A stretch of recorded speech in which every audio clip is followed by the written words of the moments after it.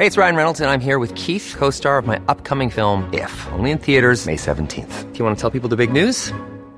All right, I'll do it. Sign up now and you'll get unlimited for $15 a month and 6 months of Paramount Plus Essential Plan on us. MintMobile.com/switch. Upfront payment of $45 equivalent to $15 per month. Unlimited over 40 gigabytes per month. Face lower speeds. Videos at 480p. Active Mint customers by 531.24 get 6 months of Paramount Plus Essential Plan. Auto renews after 6 months. Offer ends May 31st, 2024. Separate Paramount Plus registration required. Terms and conditions apply if rated PG.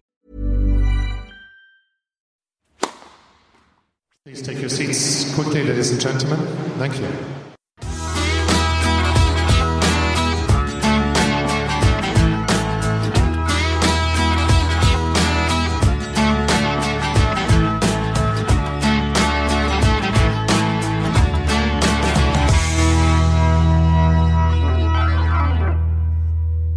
So moving on to the final, we've just had Spain versus Canada. I think the most interesting thing, I think, for Spain kind of going into the final was, it wasn't actually to do, I don't think, with Rafael Nadal. It was to do with Bautista Agut, who earlier in the week, tragically, his dad had fallen ill. He had taken himself out of the team to be with his father, who sadly passed away. But he came back.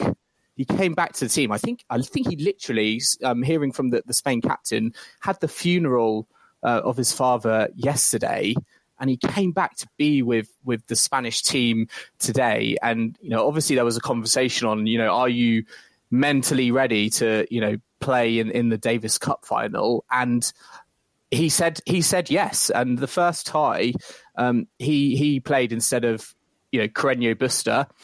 And he faced Auger Aliassime, who, again, had been completely absent and was a bit of a surprise, wasn't he?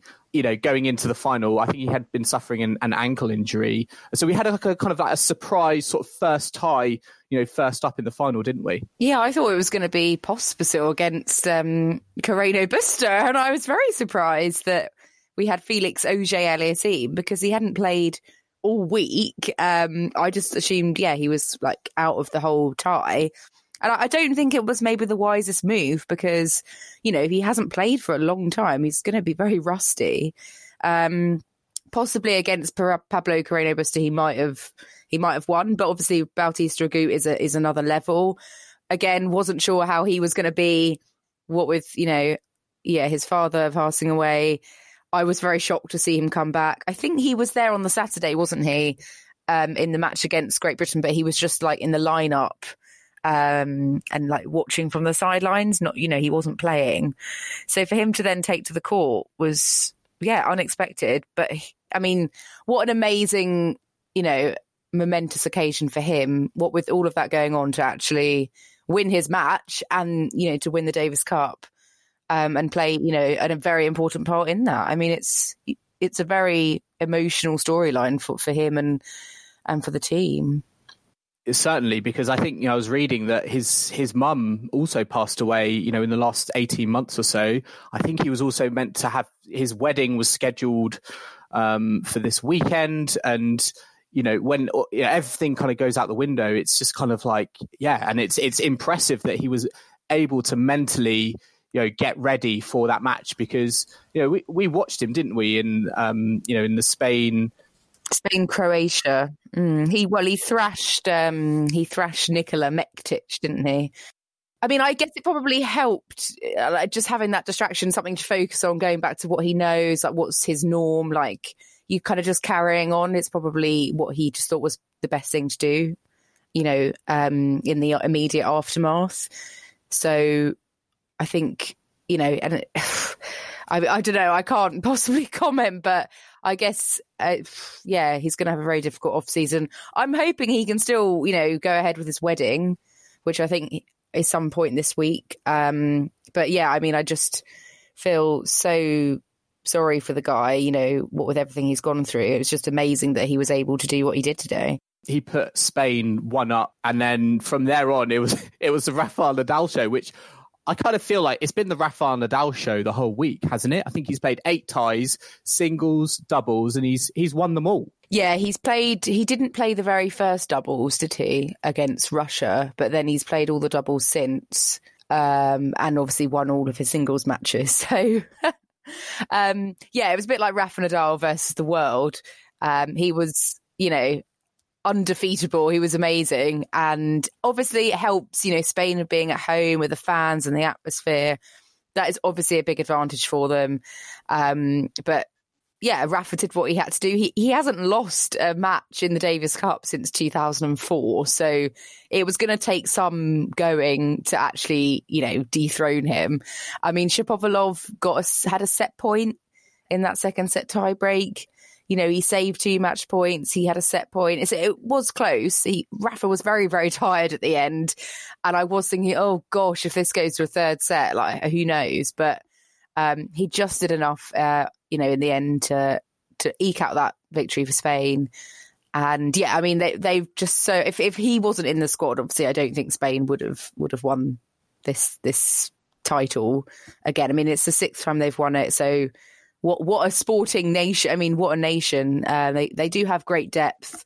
But obviously, it really was the Rafa Nadal show this week. Yes, he played some excellent tennis, and I think what's really interesting, and it's a thing that we don't really talk about as much, I guess, with the big three, is their kind of prowess on a doubles court. And Rafa Nadal, probably, I think for me, of the big three, or if we're looking at Djokovic, Nadal and Federer on a doubles court, I would probably put him at number one based on, the tennis I've seen this week, because, he looks a lot more comfortable, playing doubles, whether that's with Granollers or Lopez, versus someone like Djokovic, who, I saw for Serbia against Russia, and he just didn't look at home like he does on a singles court. Yeah, I think Rafa has played, out of the three of them, perhaps a bit more doubles in his time. I mean, certainly Rafa and Novak have played more doubles, I would say, of late than Federer.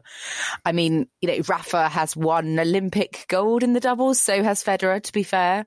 Obviously, none of them have ever won slams in the doubles. Rafa's won Indian Wells doubles. I think he might have won... I don't know if that's the only Masters he's won in doubles, but I don't know who's got the most doubles titles. I know Rafa's got a fair few. I mean, not many compared to obviously most doubles players, but most of them with Marc Lopez. But I think that's why, when we saw him play, we were surprised that he came out for the doubles on that Wednesday. But obviously he kind of probably knew it was going to be needed. And I think that really helped him get into doubles touch for later in the week, because he ended up playing three doubles matches. Yeah. So I mean we should just say that semi-final against GB, Spain GB, it came down to the doubles, and obviously Jamie Murray and Neil Skupski, established team. It was very, very close, wasn't it, Joel? I think going into that tiebreak, they had actually won more points, but again, you just can't factor in someone, with the ability of Rafa Nadal. And, there were just some of those set points, you were just kind of thinking, okay, this is going to a third set, but alas, it didn't happen, which, for me is, it is frustrating. It's annoying that, Spain can call on someone as good as Rafa Nadal, but at the same time, he's still, doubles is different to singles, and he's shown that he is able to adapt his game. And I think it is a talking point. I think when you kind of look and judge, the big three, when all is said and done, I think when you look at kind of how good are they as the kind of complete player when you factor in singles and doubles, I think Nadal is number one, because, he just has, I don't know what it is. He's just able to, he's just very solid. Maybe he's a bit more of a team player as well. I feel like he has a better relationship with whoever it is he's on the court with. I think, he's very close with Marc Lopez. They've had a lot of success. He's obviously very close to Feliciano Lopez. They're all very good friends. I think that really helps. Just like that team mentality. They seem like a very united team, the Spanish team. And I mean, you could just see with Roberto Bautista Agut, what I think it meant for him to have the support of his teammates, in this obviously really difficult time. So I think that really helped. But we also had Canada were very reliant on kind of just two players for most of the week. Vasek Pospisil who hasn't really done an awful lot of lately. He was amazing, wasn't he, for most of the week? Shapovalov, they really carried Canada. They were playing both the singles and the doubles. So they through were to the final. Yeah, I mean, it's been an amazing season for Canadian tennis, what with Andreescu. So, they should be really proud that they got to the final. I would never have predicted that they would have got that far. I think he was getting the nickname through it, Mr. Davis Cup. And I mean, you look at his kind of, his last kind of 12 months, I think 10 months ago, he had back surgery, and he came out, this week, obviously not many people were expecting much of him, goes out and defeats, Fognini, Opelka, John Millman, all singles players, who are ranked very high above him. So he definitely kind of exceeded expectations. I think I saw, when he played America, he had an 0-15 record and an 0-9 record against Australia. So he was definitely playing out of his skin. I think Auger Aliassime came in because I think that final, that he was a bit knackered. I think that was kind of the reason he was switched for Auger Aliassime. But they kind of have obviously done really well. And again, Shapovalov has had an excellent end to the season, and he's going to be a great. It looks like 2020 could be his breakout season because we've said this season that he's gone a little bit quiet in terms of that.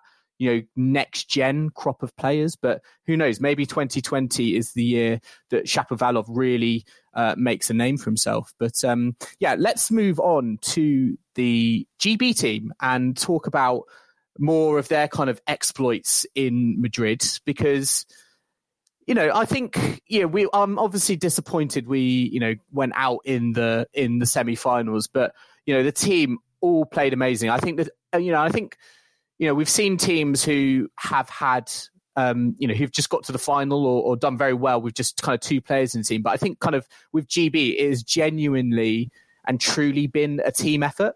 Yeah, absolutely. I mean, we've used all 5 of our players and it's great that we've got a separate doubles team, that we're not relying on the singles players to play twice in one day. Often they have a maximum of 30 minutes between a singles and a doubles match. So it's just great that we have a very reliable, experienced doubles pair that, were crucial for us getting through to the semi-finals. And then Kyle Edmund, he performed really well, didn't he? I think he definitely proved that Leon Smith was right to pick him over Cam Norrie. We were sort of having doubts beforehand. I think he proved the naysayers wrong. Dan Evans finally got his win. Dramatic third set tiebreak in that quarterfinal over Jan-Lennard Struff. So I think that will give him a bit of confidence because I think he would have left the tie feeling like his contribution was, I don't know, just not enough. But I think being, so crucial in that match, that really helps. And I think, we've got really good depth. And also the team worked very well, a very respectful, good working team. I'm sure other teams are, but you can really see that on the court that it's all together. And I think having just Andy there as well, even though he only played one match, having him there was very important as it's a cheerleader, if you like. Yeah, I mean, this was for GB. I think what's most impressive was how not reliant we were on Andy Murray. He only played that one singles match against the Netherlands, and he got the win. But let's be honest, he kind of made heavy weather of it, and I think it was kind of obvious that he wasn't as match fit as he would have liked. We could blame it on the biscuits, couldn't we, Kim? But well, yeah, we could do. I think he knew then that he wasn't really up to it, and I think, out of fairness, he probably thought, I would rather Kyle. I think they've got a better chance, and he was right. I think whoever we put in for each match was correct, and. Yeah, I mean, I was nicely surprised that Britain, that we got to the semis. Could have beaten Spain, to be fair. Oh, I know. I don't know what would have happened in the final against Canada. Kyle again would have been Kyle against Shapovalov, wouldn't it? And then Dan again. Oh no, Dan would have played Shapovalov. I keep thinking Kyle's the higher ranked, but he's not technically, is he? I kept making that mistake thinking, oh, so-and-so will be playing so-and-so. You got too far ahead of you. I got too far of your head but yourself. I think both of us have to agree that, well, we don't have to, but I mean, I would agree that Kyle, on his day is a better player than Dan Evans. Obviously, we've seen that he's got higher up in the rankings. Obviously reached the semi-final of a Grand Slam, so naturally he is the real sort of better player. I mean, he has the potential to go further than Dan. I think what's great is that with the Davis Cup, I feel like Kyle Edmund has truly found his form again, and it kind of looks to me that next season, let's blank slate, let's start afresh and let's see how we do, because I think if he had gone into the off season on a sort of downslope, I think that would have been maybe harder to come back on. But the fact that he's kind of finished the season on such a high, winning all of his singles matches, all in straight sets against very established tour level opponents, I think that's going to do him a world of good. And as I said on Twitter, I just think that Leon Smith knows how to get the best out of Kyle Edmund, and if they could somehow, it's probably impossible, but I'd love to see that partnership flourish on the ATP tour, because I think with Leon Smith on Kyle Edmund's side, he could get back up to kind of where he was, because we've all seen how good of a tennis player he is, and I think this week we got glimpses of how good he can be. Joel, let's talk about the competition as a whole. I think the biggest thing that we kind of think needs to change for next year is just like the format and the timings, because there's some really ridiculous moments where players were playing, in the middle of the night, matches weren't finishing until 3 a.m. We discussed this on our pods when we were there, from our little clips. They made the start times a bit earlier for the next day, but only by half an hour, which isn't really going to do an awful lot. So I think they need to kind of think about the scheduling. I don't know how they could resolve this. Could they have less teams going forwards, or have 4 groups of 4? I think the difficulty is they've got 18 teams, so it feels like a lot of tennis. The only way is to have 6 times 3, whereas in like a regular, you'd have like groups of 4. And I think another thing that was a problem is that people were finding it very difficult to work out who would be going through, because you have these sort of 2 second place teams that can go through to the quarters.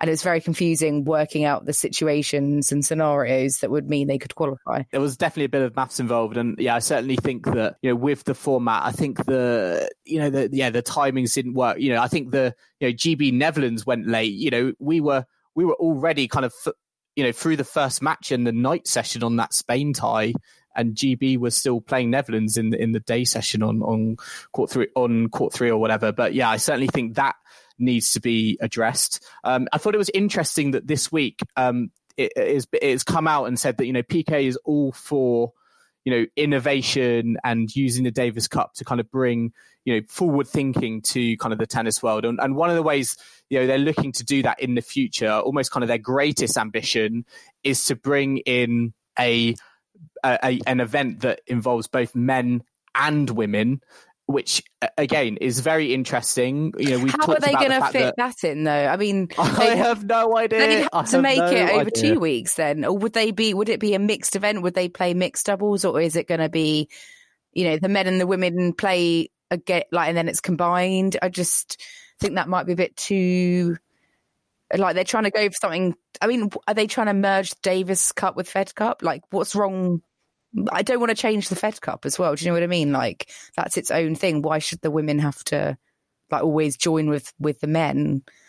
I mean, they're trying to usurp the Fed Cup as well. The calendar is crying out for a mixed event, given that the Hopman Cup has now been made extinct by this new ATP Cup. So, for me, if the ultimate ambition for the Davis Cup is to become a mixed event, I think that is, for me, that would be very interesting. And I think that, I would be, I'd love to kind of see them get to that point. But it's, these are the sorts of things, this is not going to happen overnight. There's going to have to be lots of kind of, I guess, discussions being made. But personally, though, why don't they just make the ATP Cup? That is, for me, the Davis Cup isn't a problem. Like, even in this new format, I don't mind it. the ATP Cup is the problem. They've replaced the Hopman Cup with that. They've got rid of the women.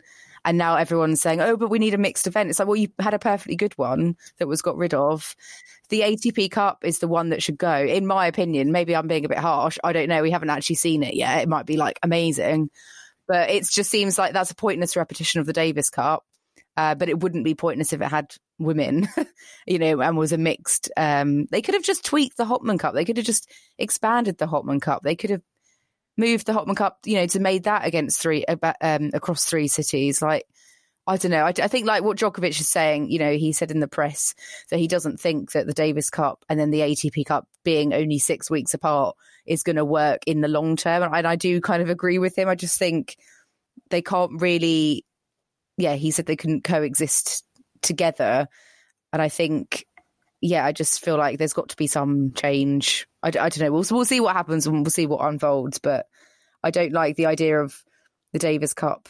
Like, yes, okay, I'm all for mixed events, but if they're going to try and bring the Fed Cup and merge it with the Davis Cup, like, I think the Fed Cup is like a great tournament on its own.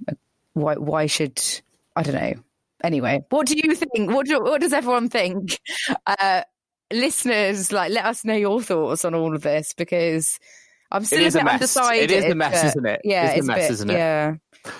I think the thing is, it's like, we've had the Davis Cup, and I think it was quite, clear kind of looking on Twitter that I think, there are people who were kind of vocalizing and being critics from day one. And, I think, we can only assess these things once the event has happened. And I feel like I'm going to have to wait until the ATP Cup has happened before that is true, yeah. it becomes clearer. And we can understand sort of what the role is of each of these kind of team events, or even if they have a role, in the kind of the tennis calendar, because at the moment, obviously, it is the biggest talking point, because we've got these, we've got all these kind of team events. You've got the Laver Cup as well. And it feels oversaturated. So yes, let's wait and see. I think kind of for me, the other kind of big issue is, we kind of talk about this as the World Cup of tennis. That's how they brand it.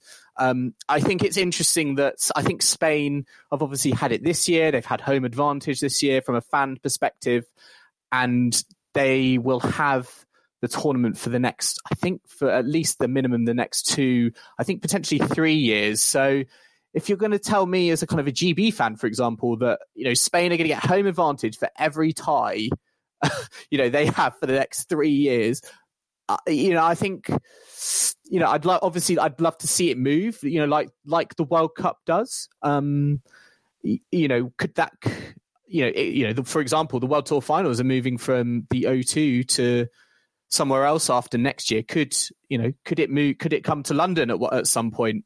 I think there is a question that, yes, it's great that, we've got this venue in Spain that can do, it's got enough space for 3 indoor courts and, produce kind of, is kind of a good location that, fans can get to. But I do wonder whether, for me, I think the big question is, okay, Spain have got it now. Who's going to have it next? Well, exactly. And they've got it, for definitely next year. I think the year after as well is looking likely. But yeah, I mean, it could come to the UK, because obviously by then we would have lost the World Tour Finals. So I think at this time of the year, it's really good. I think that you'd get a really good number of fans probably coming over if it was held in the UK. Not sure London, where would they do it? Wembley Arena? I mean, you'd need to have multiple courts, indoor courts. I feel like Birmingham. Birmingham is probably the biggest indoor space you could probably get in the UK. But I'm sure there'll be lots of cities bidding, for this. I mean, we'll see how they're going to revise the format. There might be some tweaks and changes. And it seems, it's good that PK and Cosmos Group are sort of up for doing that. I think, some people might be questioning, PK's Spanish, it's been held in Spain have won, it's all very convenient for him.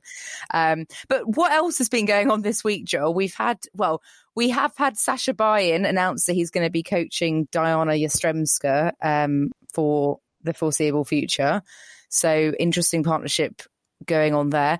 And also Federer's been gallivanting around South America with Sasha Zverev, playing to sell out audiences. 42,000 fans, I believe, in Mexico City. Have you seen that photo of the Mexico City bull ring sold out? I mean, that is kind of unbelievable in terms of getting eyes on a tennis court. You know, if you think that, you know, US Open, Arthur Ashe, which I think is the biggest purpose-built tennis stadium, and that is, I think, 25,000. This is 43,000 people watching an exhibition match. It is, I mean, it's mind-boggling. It's great. I just think, you know, it's kind of like, they're the sorts of crowds that Davis Cup obviously want to attract. They want to attract sellout arenas, and I don't think we got that as much as the organisers would have hoped for this week. And I think that put it in context. Yeah, I just think it's mad that how can you possibly see what's going on the court if you're like up in the back row of a stadium that big? Get some binoculars. Well, yeah, literally. I mean, it's just crazy. But yeah, I mean, people have been, you know, having a go at this exhibition tour because it's all about money. And, you know, Zverev didn't play Davis Cup and he's off, you know, with Federer doing these exhibitions. But I think they had to cancel one, didn't they, in Colombia because of, I don't know what the reason was, security, politics. Yeah. But I mean, if I was Zverev, though, you know, he's probably maybe not been to some of these places, like, so he's a young guy, wants to maybe explore a bit of the world. He's getting paid lots of money to do it. You know, it's like the tennis version of, I don't know, backpacking through South America, maybe. I don't know. And I didn't realise, actually, Kim, the previous record for an attendance at a tennis match was 35,681 people, and that was set in 2010. Who played in that match? Listeners, you can play on as well. Who do you think played in the previously the highest attended tennis match, 35,681 in 2010? Well, where was it? Is there any clues? It was in Belgium. Belgium. Which should give you a clue about one of the contestants. Oh, right. Okay. Are they Belgians? 2010. Justine Henin?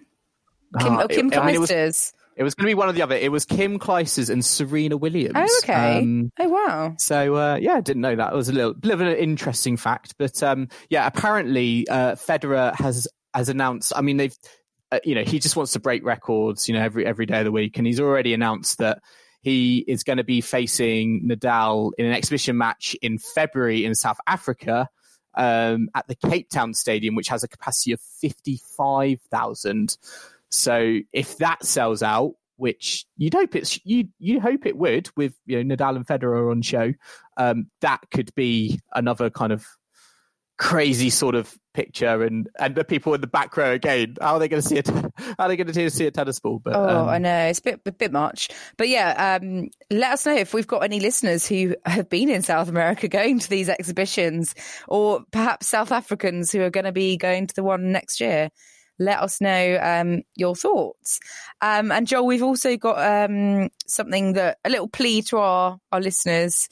We've got a little survey that we'd like to ask everyone to complete as our Christmas present to us. We'd like some feedback.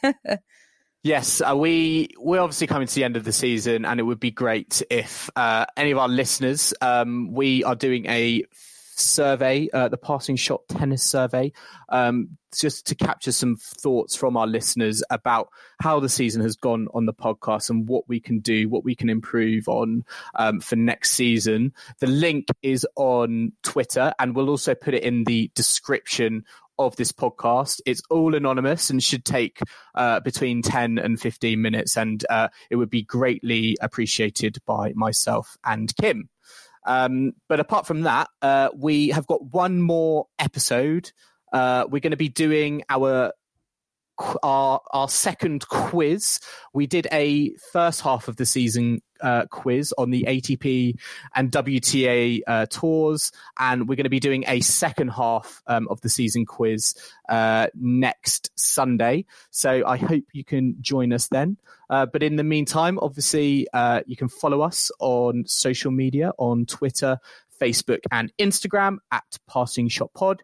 If you want to contact the show as well, you can do so on email, passingshotpod@gmail.com.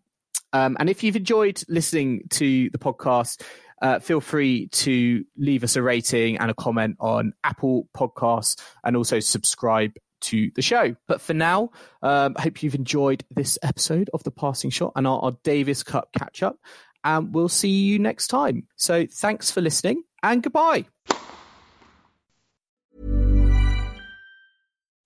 When you make decisions for your company, you look for the no-brainers. If you have a lot of mailing to do, Stamps.com is the ultimate no-brainer. Use the Stamps.com mobile app to mail everything you need to keep your business running with up to 89% off USPS and UPS. Make the same no-brainer decision as over 1 million other businesses with Stamps.com. Use code PROGRAM for a special offer. That's Stamps.com, code PROGRAM.